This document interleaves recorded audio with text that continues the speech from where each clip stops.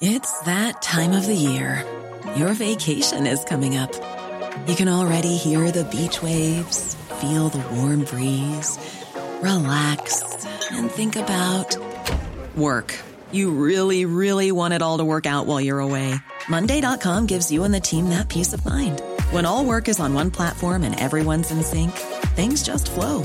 Wherever you are, tap the banner to go to Monday.com.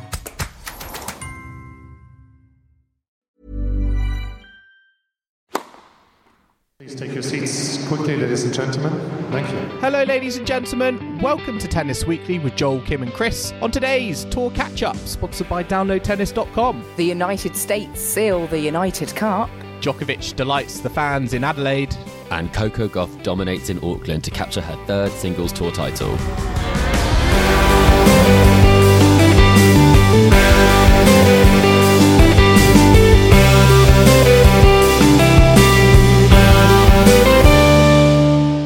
Kim, Chris, today is the 9th of January and we are here to catch up on the week in tennis at Tennis Weekly HQ.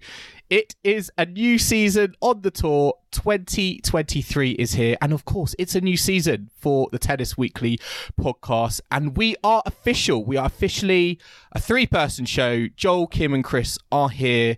And we're ready to talk about some tennis. We've got the Australian Open as well to look forward to. So yeah, there's been a lot that's happened already, hasn't there, guys? I feel like we had the shortest of off seasons where I've just about had a breather, and now we are just like fully back into the thick of it. Tennis never sleeps. It never ever stops, even in the off season. And it doesn't even feel like it has a Christmas break.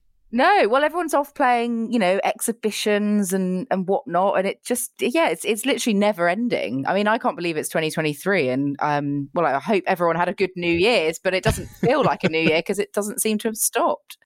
We had more of an off season than the players did, I think, because we've been off since start of December, and I mean, they've been playing every week, some of them throughout the whole of the off season, picking up the checks from the exhibitions, but. Did you watch? I watched some of it, but not only the highlights. How bothered are you by all these events that happen outside the tour season, all these sort of exhibition style events? I mean, personally, from my point of view, I'm just like so almost like exhausted from how much tennis goes on in the regular tour season. I genuinely just need a break and need to kind of shut off before the new seasons begin. So, I might watch a YouTube highlight here or there, still kind of keep some updates going on Twitter, but I don't really get too involved in what goes on, I think, in December. What's your kind of approach when the off season happens? I think exhibitions are better for people who are actually there in person, where it's a bit of a laugh, because they're not serious, they're not really a big indicator, I would say, of form or anything. So personally, I don't really tune in that much to exhibitions. I know some people were a bit ambivalent about the one that was out in Saudi Arabia, was it? But I don't know. Chris, where's your sort of thought process on exhibitions? I know. Yeah. I can picture you staying up in the middle of the night just to watch them still, I have to say. Well, straight in there, Kim. Straight in there. Did I stay up to watch Kim Clijsters versus Leylah Fernandez in Orlando on the 4th of December to watch Kim Clijsters roll back the clock and win 7 games to 5 over the 20-year-old? Absolutely. I will be disappointed if the answer is no. I was basically there. I mean, I was tempted to book a flight, but I decided I'd just stream that one. But no, I watched some of it. I like to see, a bit of a shocking result, like when Sasha took out Djokovic in one of those matches. I like a surprising result, but I wouldn't necessarily catch all of it. I think we all need a little bit of a break to get our excitement levels back up, and now they are sky high ahead of this season. But Joel, I remember during the Christmas period, you were talking to us about the World Tennis League, and you were having a bit of a nightmare trying to... You were actually watching a bit of it, weren't you? But you were having a bit of a nightmare. If there was one event I was watching, or trying to watch, I think is probably a better statement. It was the World Tennis League in Dubai, because... I don't know if our listeners were following this event at all, but it was certainly my highlight of the off season because, I thought, had a great list of players. Yes, they were probably there for the paycheck, but had a great great set of players, and it brought some really interesting doubles partnerships to the court, and this team aspect. The marketing was great. I thought it could be a nice little event, and then I started watching it, and on the court colour combination is probably the most shocking colour court combination I think I've seen on a tennis court. They combined, or they thought an orange court and yellow tennis balls would be a great idea. And if you try and watch it, try and watch some highlights, just try and tell me where the tennis ball is, because it was genuinely baffling how they had arrived at this decision to be like, right, we're going to put this event on. We want it to go as global as possible. So we're going to need people glued to the TV to watch it. Let's make the most difficult combination of colours on a tennis court imaginable. For viewers to just struggle to find the ball. Yeah, if they'd had a blue court with an orange background, fine. But really interesting decision by the tournament organisers there. You love a court controversy, don't you, Joel? I feel like Naples, you've got the orange court here. Well, it did remind me of Naples, but I think this was worse. I think this was worse than Naples, and I just worse than Naples. Yeah, I genuinely think if you can't see the ball, on that's pretty bad. Yeah. If you can't see the sport that you're playing, it can't have been easy for the players, I feel, to play on a court like this. And if it does happen again next year, surely they're going to have to change the court colour, because I feel like I wasn't the only one talking about this, but it did, I think, provide a bit of light-hearted humour over the off season. Well, quite a lot happened over the off season, didn't it? Because we've had various things. Boris Becker's out of prison. Emma Raducanu's got a new coach. Kim, Boris Becker's out of prison and already into a commentary gig for the Australian Open. Yeah, I don't particularly agree with that myself. I feel like they've just sort of ignored the fact that he committed a crime and was did lie about for it. Yeah, and I'm like, there are better pundits than I'd agree Boris with that. Becker anyway. It's Do we need him back so soon? Like, surely there are other options, but that's par for the course. Chris, what was your highlight from the off season? Did you have a particular moment you enjoyed? Yeah, I remember I shared this on a WhatsApp as well. It was so between Christmas and New Year, there was this really lovely story about a meeting of the British-Iranian citizen who was detained over in Iran, Nazanin Zaghari Ratcliffe. And what was really interesting about this story is that in 2016, she was in solitary confinement in Iran, and she was able to watch two channels on a TV that she was given, and one of them had sports on and Wimbledon was on. And so she talked about the fact that watching Andy Murray on his title run gave her so much hope. And it's one of those really kind of wonderful stories, and you always talk about the impact that sports can have, but for someone in the situation that she found herself in, it obviously meant an awful lot to her. And what was nice about this is that they got to meet, but also that we got some of our classic Murray tears. He definitely had a bit of a voice wobble on Radio 4 for this one. But was it shades of that Wimbledon ceremony when he lost to Roger Federer? Yeah, and Sue Barker didn't hug him, but she shouldn't have. That would have been unprofessional. But what was really nice is that he said it was the most incredible story that he's ever been told about someone watching him play tennis, and that nothing's ever come close to it, and that she's made him feel so much more grateful for everything that he's got. So I thought that was super nice, and kind of two worlds colliding that you wouldn't have known about. But it shows you the power of the sport. So a little bit of an inspiring story and a bit of a kind of heartwarming story. From me, slightly deeper than the colour of the court, Joel. But what about you, Kim? We cover all depths at the podcast here. Yeah, we do. Well, no, I mean, that's a very heartwarming story. I can't really top that. But I think my sort of highlight of the off season was our crowdfunder, actually, because that's a good one. We have held our third crowdfunder now, and I think we've smashed our target. We've had 19 lovely listeners and supporters contribute. We've raised a total of £920 over the course of the crowdfunder. So we're all just so chuffed here, aren't we, at the amount of support that's come in. So just want to say a massive thank you to everyone who contributed and supported, because, you know, this really helps us put on the show and continue to do what we love doing, which is bringing Tennis Weekly to all our listeners and beyond. So massive thank you. Hear, hear. And actually, I mean, spoiler alert to our listeners, I've already delved into the crowdfund bank account, and I've bought some new sound effects for Par for the Courts in the second half. Well, that makes it all worthwhile. That's Yeah.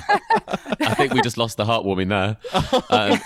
I think I'm There'll be I'm more so very scared excited about these sound donations effects. now. I've genuinely, I spent so long about thinking, what sound effects could we use? Do I just get better quality ones? So I'm really, as I said, I'm looking something to look forward forward to kind to of showing them later off in the show. in the second half. Yeah, I mean, yes, we're going to be talking about like the Australian Open and all the events this week, but definitely watch out for the sound effects that that are coming. Money well spent. That's just one of many things that the crowdfund is going towards. It's not purely for Joel's guilty pleasure of sound effects. But yeah, massive thank you to everyone who supported. We are chuffed to bits, and that Absolutely. was so nice to see over the off season. And here we are, ready for another season of Tennis Weekly 2023. Here we go. So I think to start off, we've got to kind of crack on with the tennis news from the last week. Very excitingly, we had the very first edition of the United Cup, which basically kind of the Hopman Cup, rebranded, rejigged.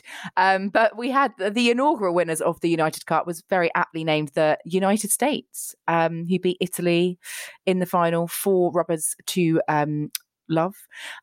We had Taylor Fritz getting that final victory, the third rubber to clinch it for the United States over Matteo Berrettini in 2 tie breaks. And we had wins for Jessie Pegula, Madison Keys, and TFO through a withdrawal Retirement from Musetti. Musetti. Yeah. Mm. I mean, so this is the first edition of this cup. What did you both make of it? I mean, what did you make of the United States? What did you make of the format generally? Joel, kick us off. What were your first impressions of it?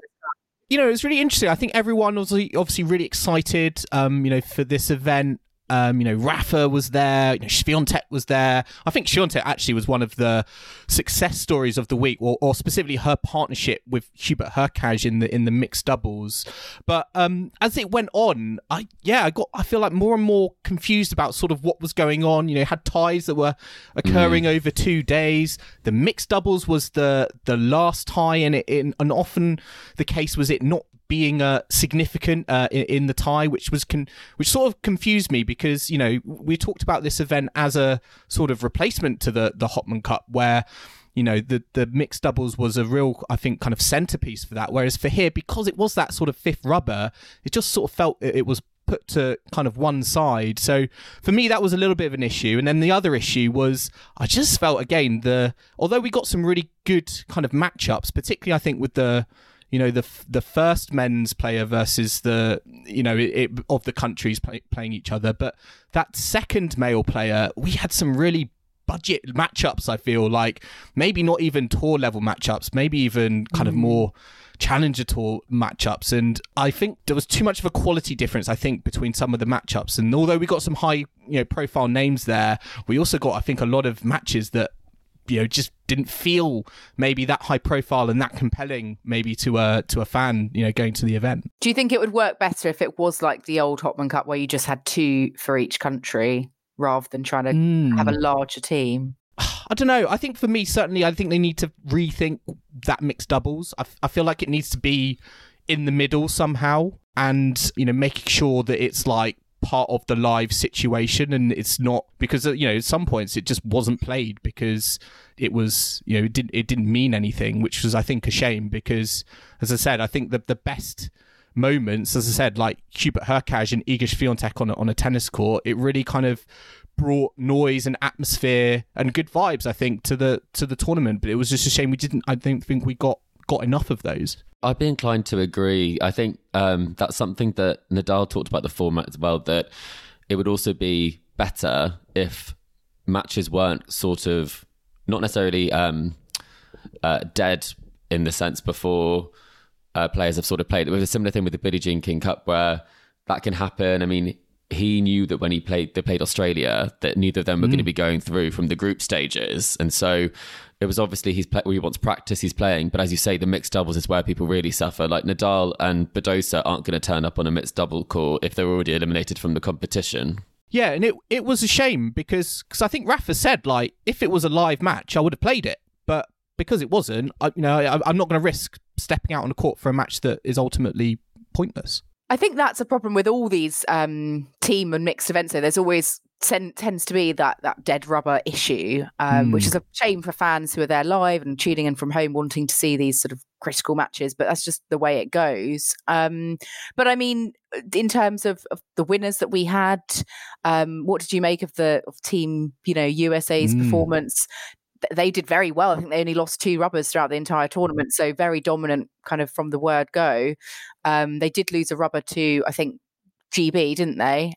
So what did you make of them as a team winning the title?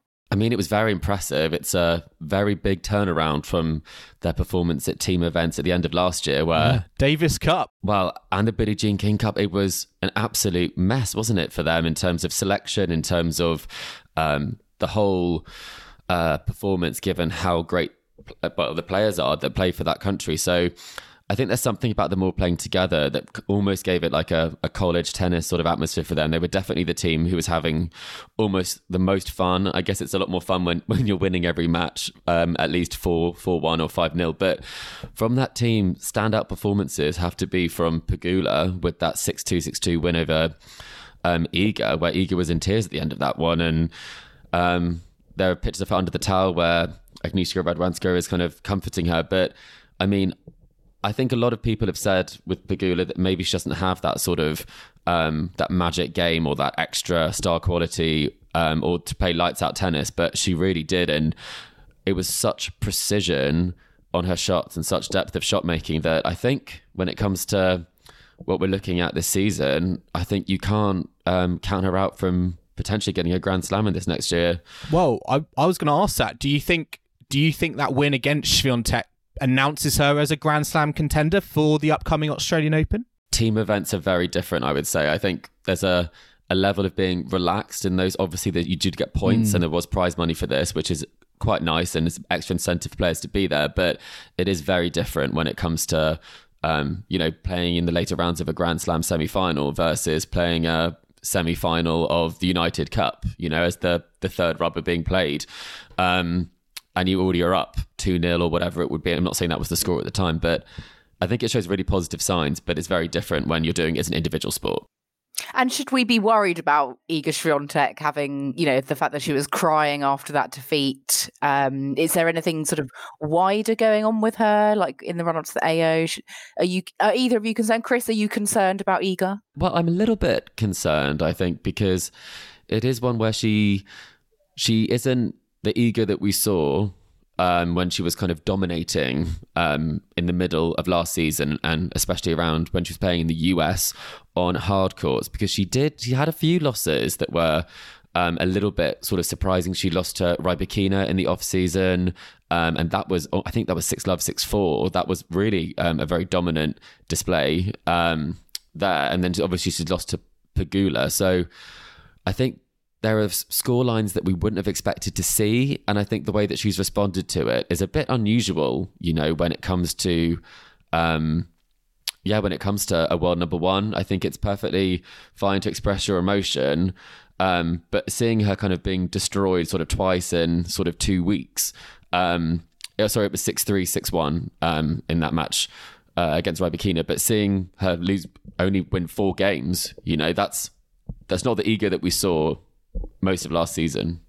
It'd be hard to keep that form up that we did see most of last season. So perhaps this is a natural kind of, tail off from that. Yeah, I think she's shown, I think, that she, I guess, is human. And, there's also, I think, a big expectation on her. I mean, you think about the number of points that she's, got to, defend this season. I think we're still obviously very early on in the season and it's hard to read kind of too much into it. But, if we're talking about, Pegula and Swiatek being up there as some of the favourites for the Australian Open crown in a couple of weeks, then I certainly think this gives Pegula confidence that will help her potentially if we get to a potential showdown in a few weeks' time in Melbourne.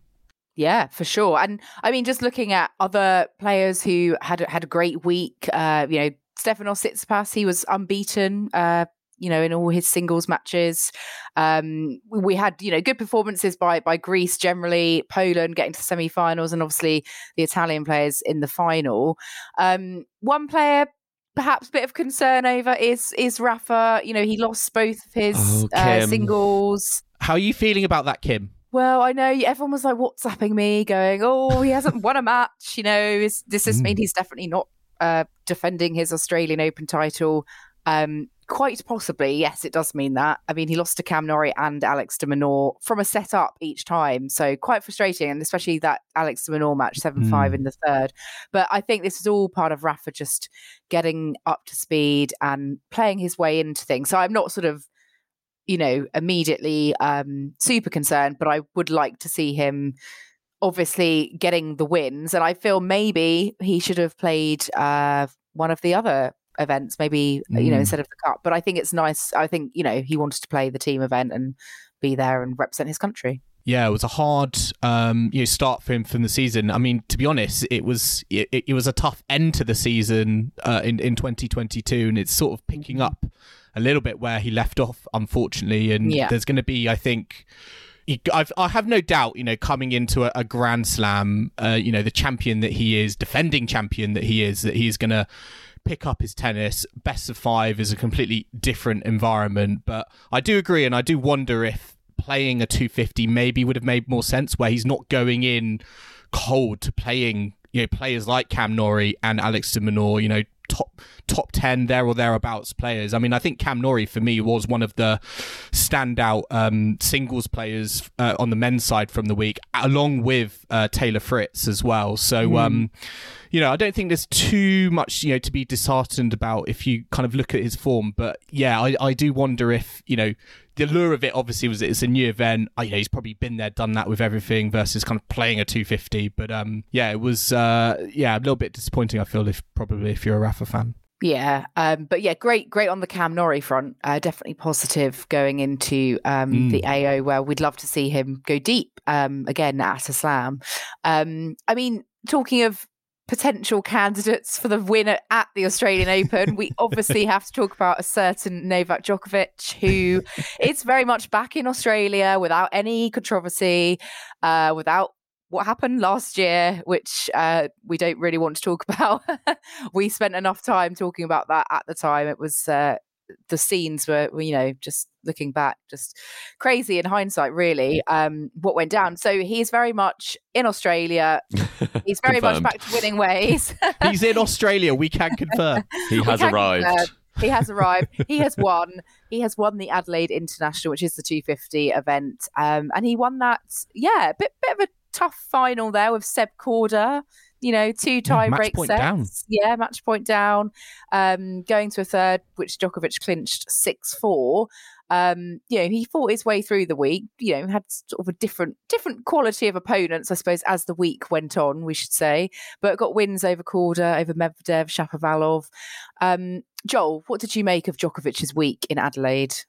Yeah, I mean, I was just more interested to see how the fans were going to react to him. And again, looking on the Adelaide kind of socials, the reaction was overwhelmingly positive. It just seems like he was like some sort of disciple, I feel like, just walking around the event. Everyone was loving it. And they were like, oh my God, Novak Djokovic is here. We love you, Novak Djokovic. And, he had he had a fantastic week. I think, yes, I think he started off well, straight sets victories, had a good win over Shapovalov. I thought he was going to be tested a little bit more from Medvedev in the semi-finals. They had a fantastic match, last year in Kazakhstan, which unfortunately ended in like a retirement by Medvedev. And I wondered if it was going to be at that level. So I was maybe a little bit kind of surprised he wasn't tested further there. But, I think to get that test from Korda in the final, who was playing a very high level, which as a Murray fan gives me confidence in that defeat from the first round. But the fact that I think he got that test in the final, I just think worryingly for most other fans, I think puts him in a really good place going into an event that he knows so well, has performed so well at in the past. And for me, I'm not almost like that interested in his performances at the moment. Again, I'm just interested in what the reaction is going to be, because the reaction in Adelaide I felt was just like overwhelmingly positive. We love you. Is it going to be the same in Melbourne? I don't know. I'm not sure at the moment. Chris, were you surprised that Djokovic even played this event? Because I think historically he hasn't played the pre-AO kind of smaller events. But do you think this was all part of maybe rebuilding that brand image in Australia to get himself out there, just to test what the reaction would be like? You want to take the sting out of it before you get to Melbourne, because those crowds could definitely be a little bit more on the I'd say the difficult side at times. But like that crazy drunk lady in that Rafa match. Oh, there are characters down under. But I was thinking more when they were grunting with Sabalenka that year. Every time she did the ball, they've done it with Sharapova, I think, as well. They're not afraid to make some noise. But I think with the reaction, I think people want to move past it. I don't think it, as we said, made Australia look particularly good on the international stage. I don't think it was good for anyone in that situation. So I think, to be honest, as we said, like a bit like what Kim said, I think we're just all done talking about it, and let's talk about the tennis. Unless you're Joel, who's here for the gossip of it. He's like, how would he be received the next time he plays? I'm not trying to I like stir the tennis things if that I'm aren't honest, there. Yeah, it is funny because it's like, it's a new season, new leaf. But, at the same time, this week we're already kind of seeing that the likelihood is Djokovic won't be able to play in the United States again. We've got the Sunshine Double coming up.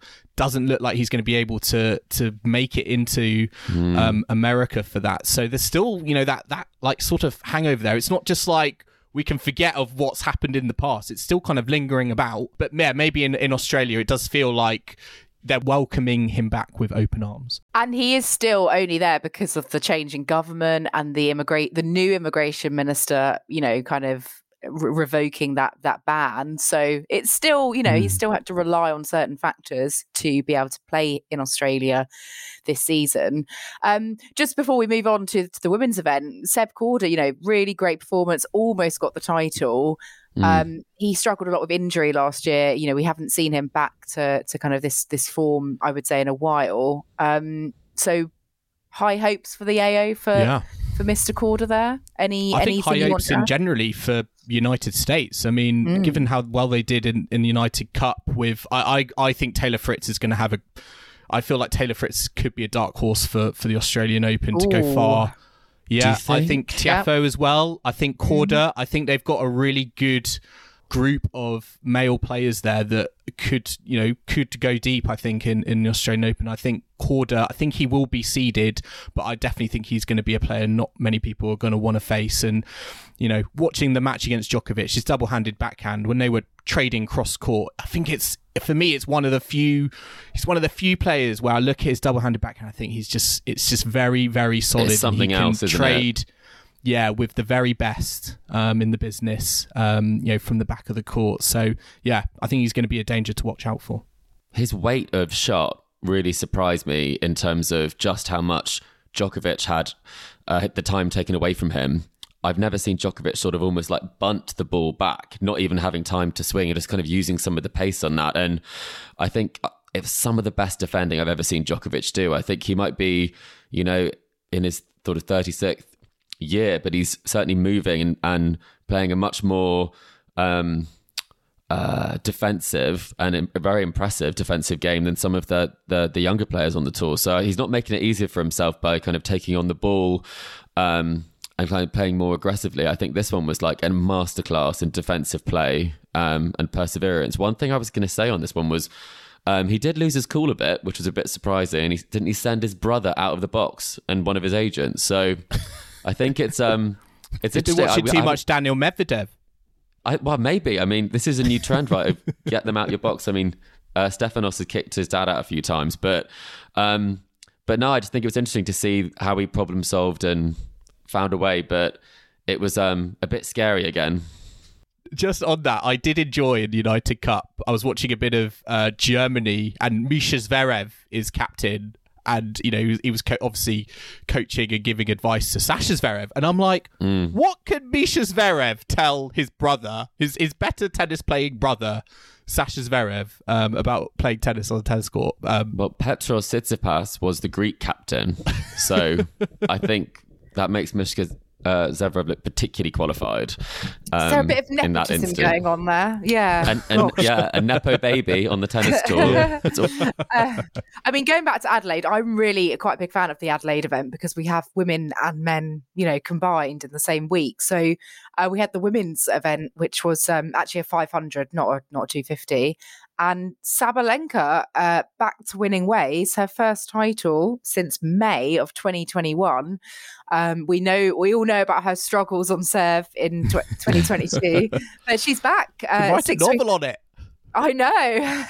Yeah, the whole saga there. But she was up against Linda Noskova in the final. So one of the young Lindas, which is her first tour final. A huge breakthrough week for her, but Sabalenka coming out on top straight sets to get that title over Noskova, the qualifier. Chris, are you excited that Sabalenka is back to winning ways? Are you pleased that she's kind of getting back to form? Hopefully that the double faults from last season might be a thing of the past. I mean, what did you make of her overall performance this week? Well, I think it's great that she's continued the run of form that she had at the end of last season. She did do some real damage in Fort Worth, where she was able to, take out Iga, and then obviously she succumbed to Caroline Garcia in the final. She had that semi-final at the US Open. So I think we're at this sort of same point with Sabalenka, where she does tend to pick up a title at the start of a season, and people all sort of make those predictions about an Australian Open result. And for me, I think it's great to see her do this.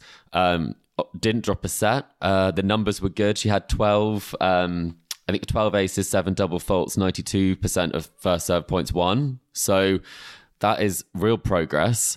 But I guess I've still got that question mark of, we've all predicted that she maybe was going to get a slam for the last maybe 3-4 seasons. So for me, I was more impressed with Noskova in this and having that sort of breakout performance, because I kind of expect Sabalenka, a player of her quality, to be able to do this on a more regular basis. Yeah, and I was actually surprised that she hadn't won a title in like almost 2 years, really. So that was quite interesting, for someone of her caliber. But yeah, her 11th career singles title. And well, obviously, hopefully we'll see her go deep at the AO, as you said, off the back of that US Open going deep last year. But talking about Noskova as the finalist, she's still so young. She's only 18. She's become the youngest finalist of this level event and the WTA since Caroline Wozniacki back in 2008. Wow. So long time. Massive week for her. She's into the top 60 in the world rankings now. She got her first wins over top 10 players with that win over Jabeur in the semi-final. So yeah, really fantastic stuff. Also a win over Kazatkina.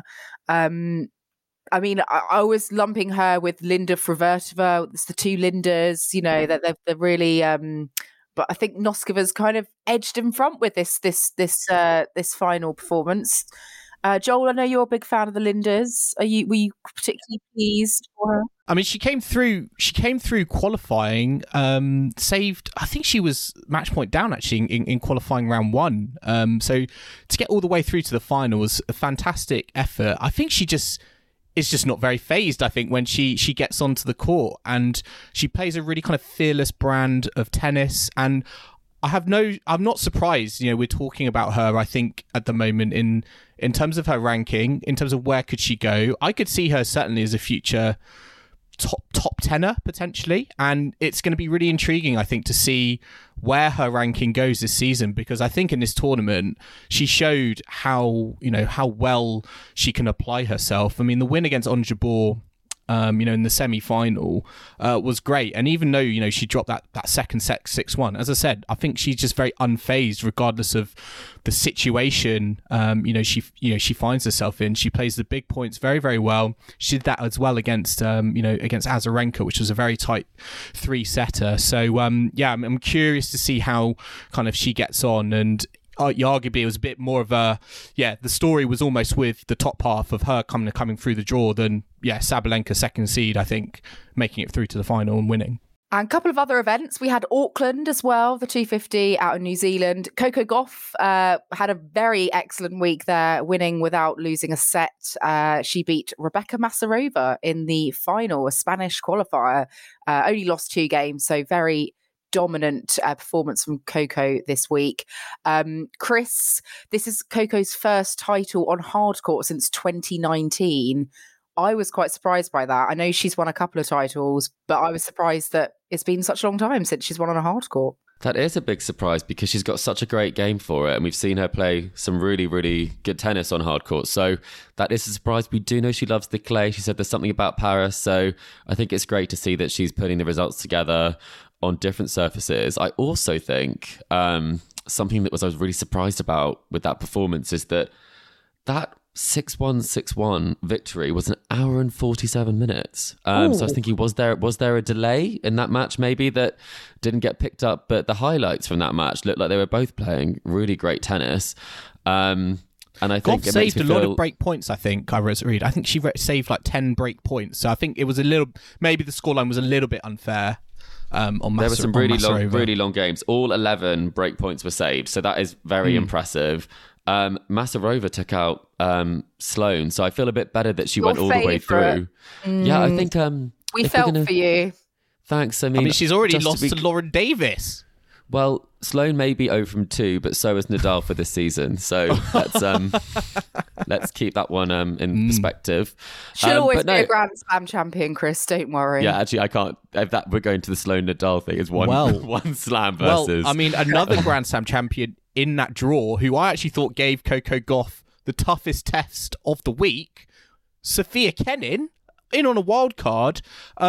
All the Kenin fans were like, where's this tennis been? I've been so, I was so happy to see her, just get out there and just compete with Coco. I know it obviously ended in defeat, but again, her performance actually surprised me in terms of, the level she brought. And as I said, to push Gauff, who ended up as the champion the way she did, I'm not gonna lie, was pretty surprised by that.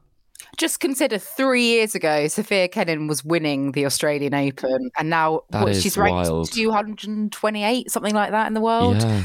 Joel, you thought she was unranked when we spoke before recording, which... Hang on, I'm sure a lot of our listeners had no idea what her ranking was. No, but we did just look that up, to be fair. It is sad, though, that there are points... We talk about Kenin needed a wild card. That is probably understandable. Garbiñe Muguruza needed a wild card for the WTA 500 Adelaide. I'm a bit sad she's got to a point where, arguably she's going to have to get wild cards and go into qualifying for these smaller 500 events. Given where she was at a few years ago, talking about her being like the end of season tour champion of 2021. So that is very, very... I mean, it's very sad to see because she's such a great player and you do think it is between the years. I think that Venus Williams should be given every wild card going, whether she needs it or not, because I think it was great to see her play. But unfortunately, a couple of those matches ended in injury. So obviously Venus is now pulled out of the Australian Open, which was very sad. But also the Raducanu match was... That was pretty devastating, wasn't it? I mean, the weather was just a nightmare for this tournament, wasn't it? It just ruined... A lot of the matches had to be played indoors and fans can get access. It just sort of brought the occasion down, which was a real shame given, the number of stars they had in what was quite a packed draw. Yeah, Emma Raducanu, she had an issue with her left ankle. She sort of blamed it on the slippery court, so she had to withdraw and, hopefully she'll be okay for the AO. But there was so much rain. Obviously, Venus also has picked up an injury despite getting a win in the first round over Volleynet. So, bit of a shame that the weather kind of impacted the tournament so much. However, looking through the draw, I was delighted to see one of the wild cards was a Brenda Fruvertova. I had no idea Linda had a little sister. So there's 2 Fruvertovas, which I thought was quite exciting. But she didn't do very well. She did get thrashed by Leila Annie Fernandez. But yeah, exciting to see her name on the draw. Another tennis sibling kind of thing going on there. Budding rivalry. She'll be the Czech, United Cup captain in 30 years. We also had the Pune ATP event out in India. So this was a 250 for the men. And the final, we had two first-time finalists actually competing that one. Talon Griegspoor against Benjamin Bonzi. And Griegspoor came out on top on that one in 3 sets. So he outlasted his French opponent to get his first ever ATP Tour title. I think Griegspoor very, very solid on serve. Bonzi just couldn't quite keep up as the match wore on. But yeah, great to see, two new first-time finalists. I saw there was a few Dutch players in the draw. Botic van der Zandschulp got to the semis. He could have made it an all-Dutch final. Tim van Rijthoven was also there. But yeah, no, good for Griegspoor. Bonzi, also great week into the top 50.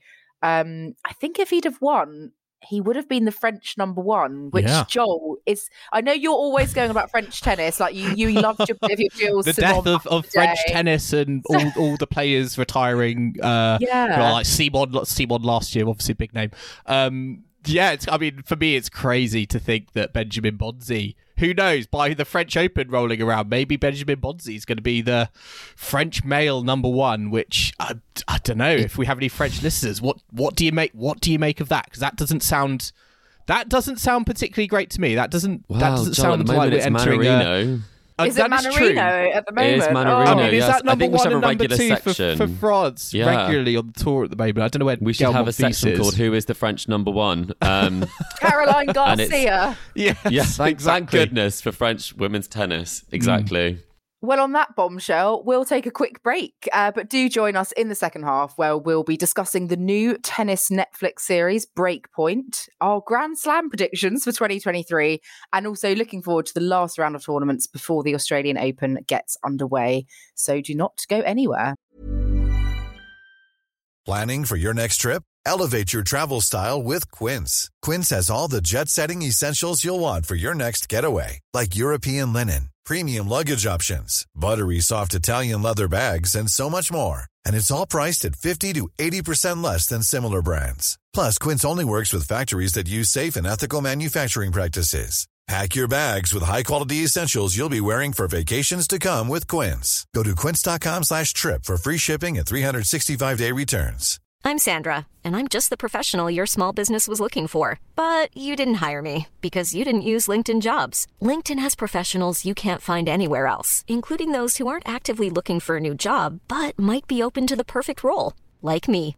In a given month, over 70% of LinkedIn users don't visit other leading job sites. So if you're not looking on LinkedIn, you'll miss out on great candidates like Sandra. Start hiring professionals like a professional. Post your free job on linkedin.com/people today.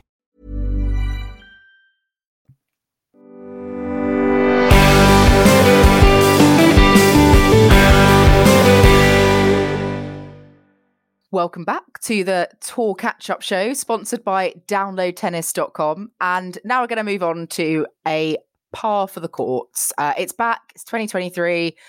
Joel, I think you've got a par new sound effects. With new sound effects. I can't wait to hear what it sounds like when I lose now. Chris, you normally win, so I don't True. know about Okay. that. Yeah. I'd love to hear the new winner sound. Yes. This is a par for the courts. This is a back and forth edition of par for the courts. And the topic I have for you both, we didn't really do an awards episode last season, so I'm actually throwing it back. And this concerns the WTA awards and all the players who have won the Player of the Year award as part of the WTA awards since 1977, which was the first ever edition of the WTA awards. I think there are 22 players in total who have won this award up to the end of last year. And I am going to say, who shall kick off the new season? I know I'm going to start with, let's start with Chris, because I think this is good territory for him. But yeah, 22 players. have been Player of the Year since 1977 on the WTA circuit. Chris, what is your first answer going to be? Ash Barty. Correct. Serena Williams. Correct. 7-time recipient of Player of the Year. Venus Williams. Correct. Yes, year 2000. Simona Halep. Correct. 2018. Steffi Graf. Yes, an 8-time winner. Last time to do it was 1996. Lindsay Davenport. Very good. Correct. 1998 and 1999. Martina Hingis. Correct. Just before Lindsay Davenport in 1997. Justine Henin. Correct. Yes, a 2-time Player of the Year recipient. Martina Navratilova. Correct. Yes, on the list. Chris Evert. Correct. Yes, 1981. This is getting tricky because we've had quite a lot of slam winners who've just won the one in the year, but I'm going to go Sharapova. That is correct. Yes, on the list, 2004.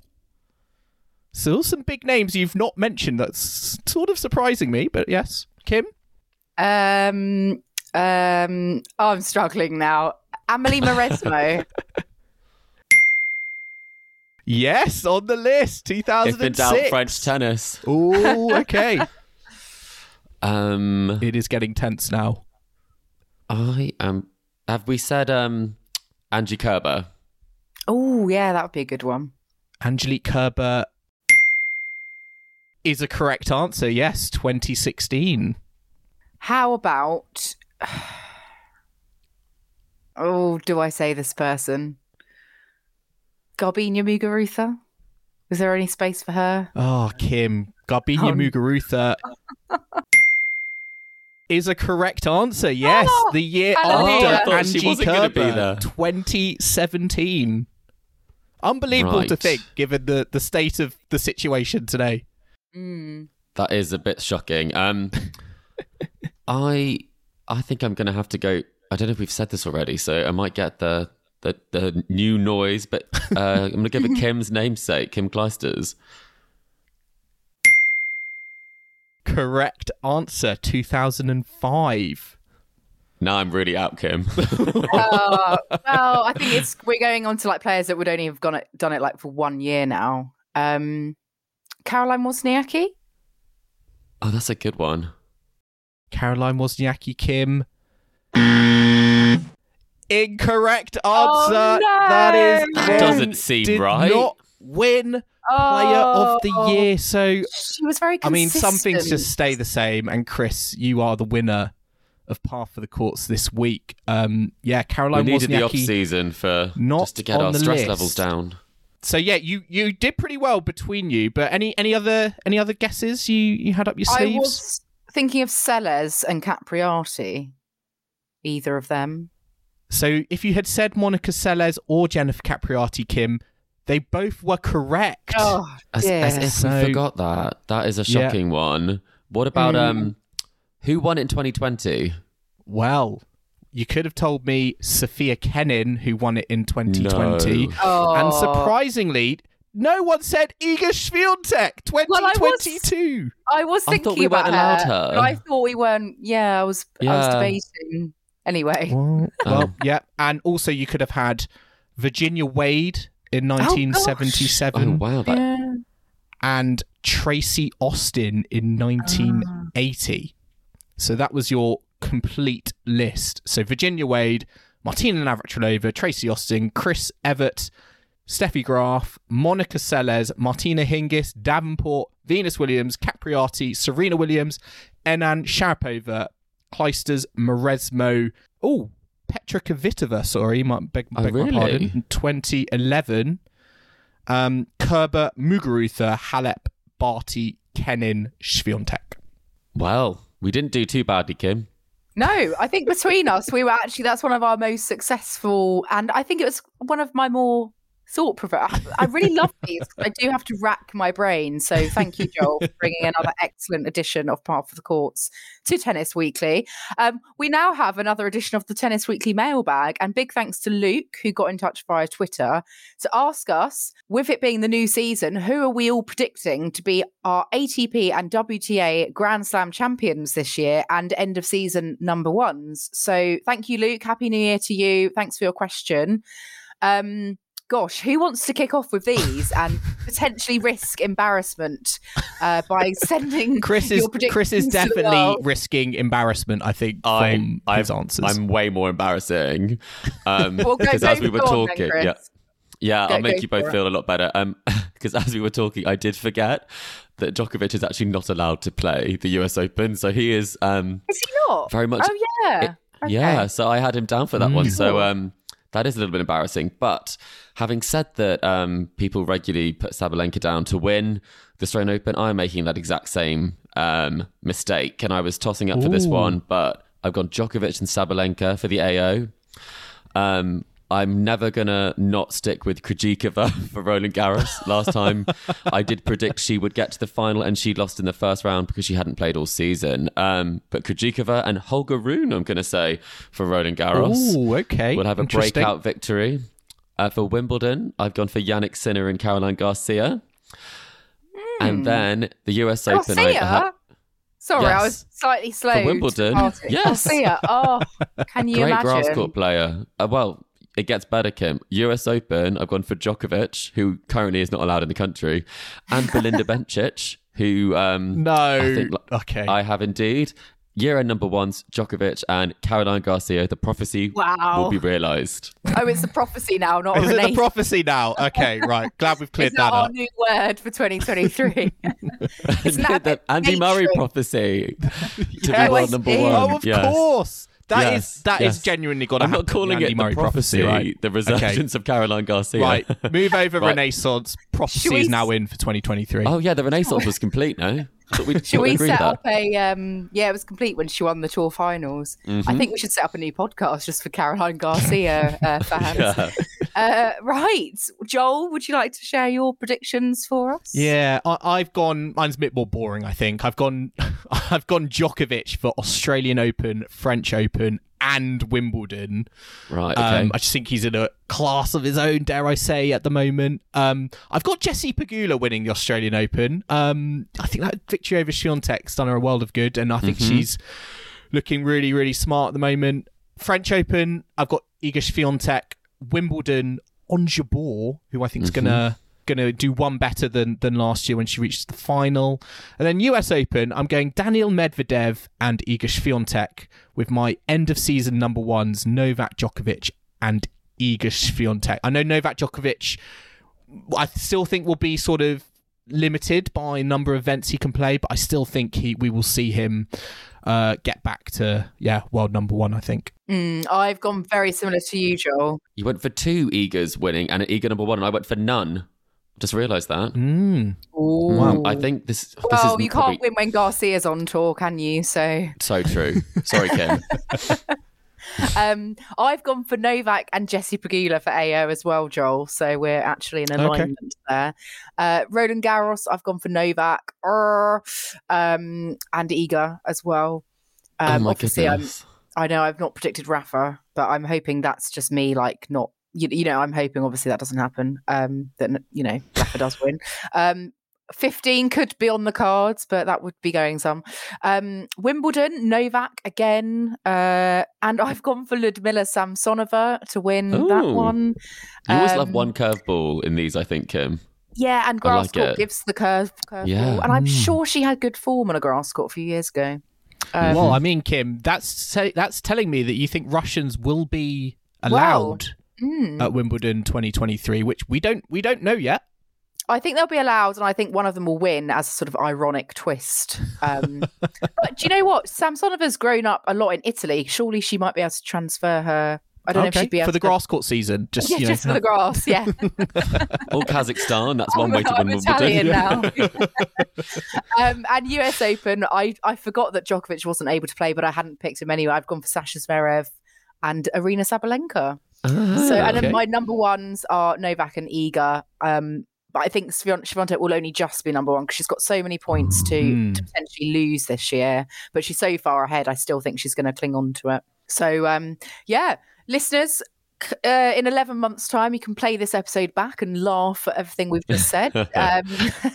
Please forget it all now. Yeah, great question from Luke. Thanks so much for getting in touch. And don't forget, you can all let us know your questions by tweeting us, emailing us, etc.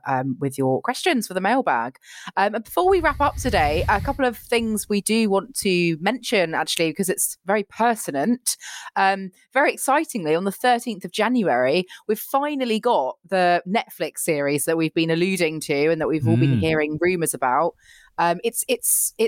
It's going to be live on Netflix. The first 5 episodes are going to be released on the 13th to cover the first half of the season. So AO, Roland Garros, etc. Are you both looking forward to this? Are you setting a reminder for Friday to start binge watching? When you wake up, or are you just a bit like, whatever? This won't give us anything new. We know what they're going to talk about already. What's your views on this? Chris, are you excited? Wow. I watched the trailer and I have to say I am not excited. Really? Okay. Oh, that's cutting. I just don't think it's for me, and I think it's for people who don't know anything about tennis. That's kind of what I think it is, because I think some of the casting and the way they've done it, I mean, obviously it seems like that Kyrgios is going to feature very heavily, as is Kokkinakis. Yeah. I think that's slightly surprising to me, especially given the controversy that's still around Kyrgios right now and the lawsuit he's currently facing. I think they've obviously taken a big sort of leap of faith with him featuring so heavily. I mean, it does look a bit like the Kyrgios show. Admittedly, he is an interesting character, but I do think that I'm a bit saddened by the fact that he is the focus. I know he sells tickets, but I think that's my feeling there, because they have tried to paint him out. I think the line above his picture is, who will fill, the next greats, and Kyrgios is almost 30. So I think it might be Carlos, actually, or it might be Holger, or it might be some of these other players. So I guess I mean, I've been a bit cutting, but I would have liked to have seen a few other players be a bit more prominent in the trailer, but maybe it is a trailer, and trailers don't always tell you exactly what happens in the film. So I'm hoping for that. I didn't realise it was going to be like focusing on kind of the up and coming sort of next gen, or the players that they were sort of earmarking as taking over from the the big three or what have you.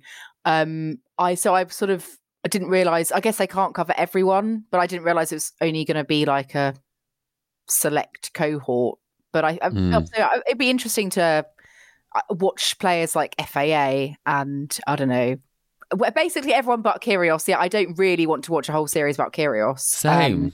So I'm kind of hoping they do fairly balance it out, but they know that Kyrgios, I guess, sells. So I don't know, Joel. You're a bit more of a Kyrgios partial, aren't you? I will be watching it. I'm curious to know what I'm gonna get from it, what I'm gonna learn from it. I think this is a great opportunity, as you said, to kind of showcase and add a bit, I think, more personality to some of these players that we see so much on a tennis court, and whether focus on that more human stuff off the court, I think is going to be really, really eye-opening. I think we know a lot of that, I think, with Nick Kyrgios already, and I think is what's so kind of divisive, because I think it's like quite obvious that can be seen as entertainment and it gets a lot of people talking. But actually, I'm more curious about players that I feel like I know a lot, or I see play a lot on a tennis court, but do I really know them off the court? Probably not so much. And there are personalities out there, I think, like Ons Jabeur on the women's side, who I think is so charismatic, and I love how she presents herself in interviews, and I think it could be really interesting to see how it comes across. But I do think this is maybe aimed at an audience that is more kind of like outside of the world of tennis and getting them interested in a way that's not, oh, here's tennis on a tennis court. And, it's almost like an alternative route into being interested in tennis. That's kind of the strategy that worked with Drive to Survive and Formula One, get people interested in the players, and then the races kind of come second. And I wonder if it's going to work in that way for tennis. We'll have to wait and see. I think you're definitely right that it's those stories that are behind it. Like Paula Badosa, she mentioned how hard it is mentally. I think it's interesting to see some of the players who aren't getting the results and what life is like on the tour, as well as some of the success stories. I do think the alternative working title should have been Breakpoint, the Sabalenka double fault story, because she is being followed. But that will be... I'll tune in for episode 1. Hopefully Adelaide and Australian Open last year for Sabalenka. Isn't there a film called Breakpoint about surfing? Yeah, it's a bit of a generic-ish name, isn't it? Yes, it makes me think of that, to be honest with you. And I feel like they could have done better on the name, but I don't know. Well, we'll see. Well, we're no doubt going to be talking a little bit about it once it comes out and seeing what the reaction is. It's interesting. It's coming out during the Australian Open. So I have no doubt during the earlier rounds when all these big players are going through formulaic 3-set victories, the focus is going to quickly turn to break points. So we'll have to wait and see how it unfolds. Well, one player who may have time on his hands to watch Breakpoint because he's not at the Australian Open is Carlos Alcaraz, who is still out with injury. We very much expect him to be back at some point. But interestingly, none of us have actually put him in our predictions for a slam win this year. So perhaps we're already envisaging some, season difficulties, but we hope he's back soon.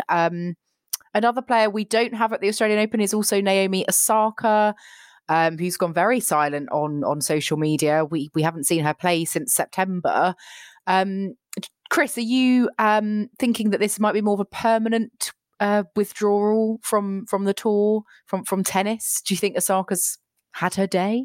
Well, I think she's had an awful lot of success, both on and off the court. And so I think none of us were necessarily thinking that she would be in Australia because we hadn't seen her name we had seen it on the entry list, but we hadn't seen any noise of her playing or any clips of her playing or any clips of her training like she tends to sometimes share. She did say that she had the itch to play tennis end of last year, but the commitment required, I think it reaches a point where when you've achieved so much, it might not necessarily be worth it for you. And if you're finding joy off the court, I do probably think this could become something more permanent, because when you think about it, Australia has been such a successful tournament for her. Yeah. And what's she going to do? Pop up in Miami again, which didn't really work. She got to the final, but then it didn't really continue past that. She's unlikely to play on clay as her comeback, and she's not necessarily a big fan of the grass. So you can't not see this as a sign that she is moving away from tennis. But she is 25. There's lots of time left. But I do think that you have to really, really want it to put in the hours and to be on the court. And I think right now it probably doesn't seem like it's worthwhile for her. No. And what's amazing is last year she was highest paid female athlete. She made $51 million, and only $1 million of that was in prize money. So Miami pays well. So yeah, it's there's, I feel like, she's obviously set kind of, I feel, financially. It's interesting. I keep reading about her management company. I think they've just signed up on Jabeur. So there's obviously things going on in her portfolio. And I think the more and more noise we hear from those sorts of circles and less about Naomi Osaka on the tennis court, I think is worrying, to be honest. I think it's a sad sign for tennis, but we're moving into these times, I think, where there is greater flexibility. There's different priorities, and we're seeing that on the women's circuit. Ash Barty stopped what we thought was at the peak of her career, and is going to have a baby. You announced a pregnancy last week, so it's understandable, but I think it's going to be a great shame for tennis if 2023 does turn out to be the year that Naomi Osaka leaves the sport for good. But finding happiness doesn't have to happen on the tennis court. I think we're seeing now for lots of these players, and she's had some great success, and I think it's exactly what you've said. Ash Barty probably maybe had some sort of an impact on some of Osaka's thinking, seeing just how happy she was stepping away from the pressures of the sport. And I think that's what the Breakpoint documentary, some of the reviews that I've seen have said, it really does show how isolating and lonely, life on the tour is. And hence, this is all part and parcel of that. But going back to tennis in the here and now, coming up in the next week, we've got even more tournaments. We've got Auckland for the men, the 250. Casper Ruud is the top seed. Cam Norrie is playing it. Obviously, kind of a second home for him, isn't it, in Auckland? We've got Adelaide 2 for the men and women. I've forgotten they named them 1 and 2. I love it. Caroline Garcia's in action. That's my highlight of the week, I have to say. As in, seeing what she does in Adelaide. And we've got Hobart as well for the WTA. Kim, you mean you're not interested in the Arena Showdown practice match between Nick Kyrgios and Novak Djokovic, which is happening on Friday at the Rod Laver Arena, that the Australian Open has ticketed at $20 for a practice match, which certainly caught my eye as a trend that I feel started last season. And I get it's probably due to the pandemic and all these events need to make as much money as possible, but charging for practice matches, I mean, come on. That is a bit much, I think. And calling it a showdown, the way they're marketing it. I hope the money goes to charity, because that's a bit of Same. It must go to charity, surely. Surely, because they do Kids Day, and I think that goes to charity. And I did that one year, and I wouldn't do it again because the screaming children got on my nerves. This is like adults. This is like adults Kids Day, isn't it? It's adults Kids Day. Is 6:30? Is that too early for people to turn up drunk? Because I feel like the sort of audience they might attract. Another lawsuit pending.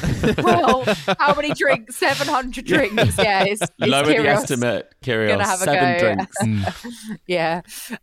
Well, yeah. Maybe. I mean, are they streaming that? Maybe you could. Yeah, I think it is actually. Yeah. Okay. God, I might not tune in. I'll watch Breakpoint instead, I think. But that does bring us to a close for our first catch up of the year. And what a catch up it's been. Yes, listeners, I hope you've enjoyed listening to our first episode of the new season of the Tennis Weekly podcast. Remember to subscribe to us to stay up to date on all the action to come down under on the WTA and ATP tours, with the Australian Open to come very, very soon. We are on Apple Podcasts, Spotify, and all major podcasting platforms out there. And if you like what you're hearing, then make sure to leave us a rating and a review on Apple Podcasts or Spotify. You can also follow us on social media or email the show. We're on Facebook, Instagram and Twitter at Tennis Weekly Pod. You can email us at tennisweeklypod@gmail.com or check out our website, www.tennisweekly.co.uk. And we are going to be back on Thursday. No rest for us at Tennis Weekly HQ. We're going to be doing a draw preview episode for the Australian Open. We're going to have all the favourites in there. Collector set will be back. We'll be making some predictions as well. So I hope you can join us for that. But in the meantime, it's goodbye from Kim. Goodbye. It's goodbye from Chris. Goodbye. And it's goodbye from me. We'll see you again soon.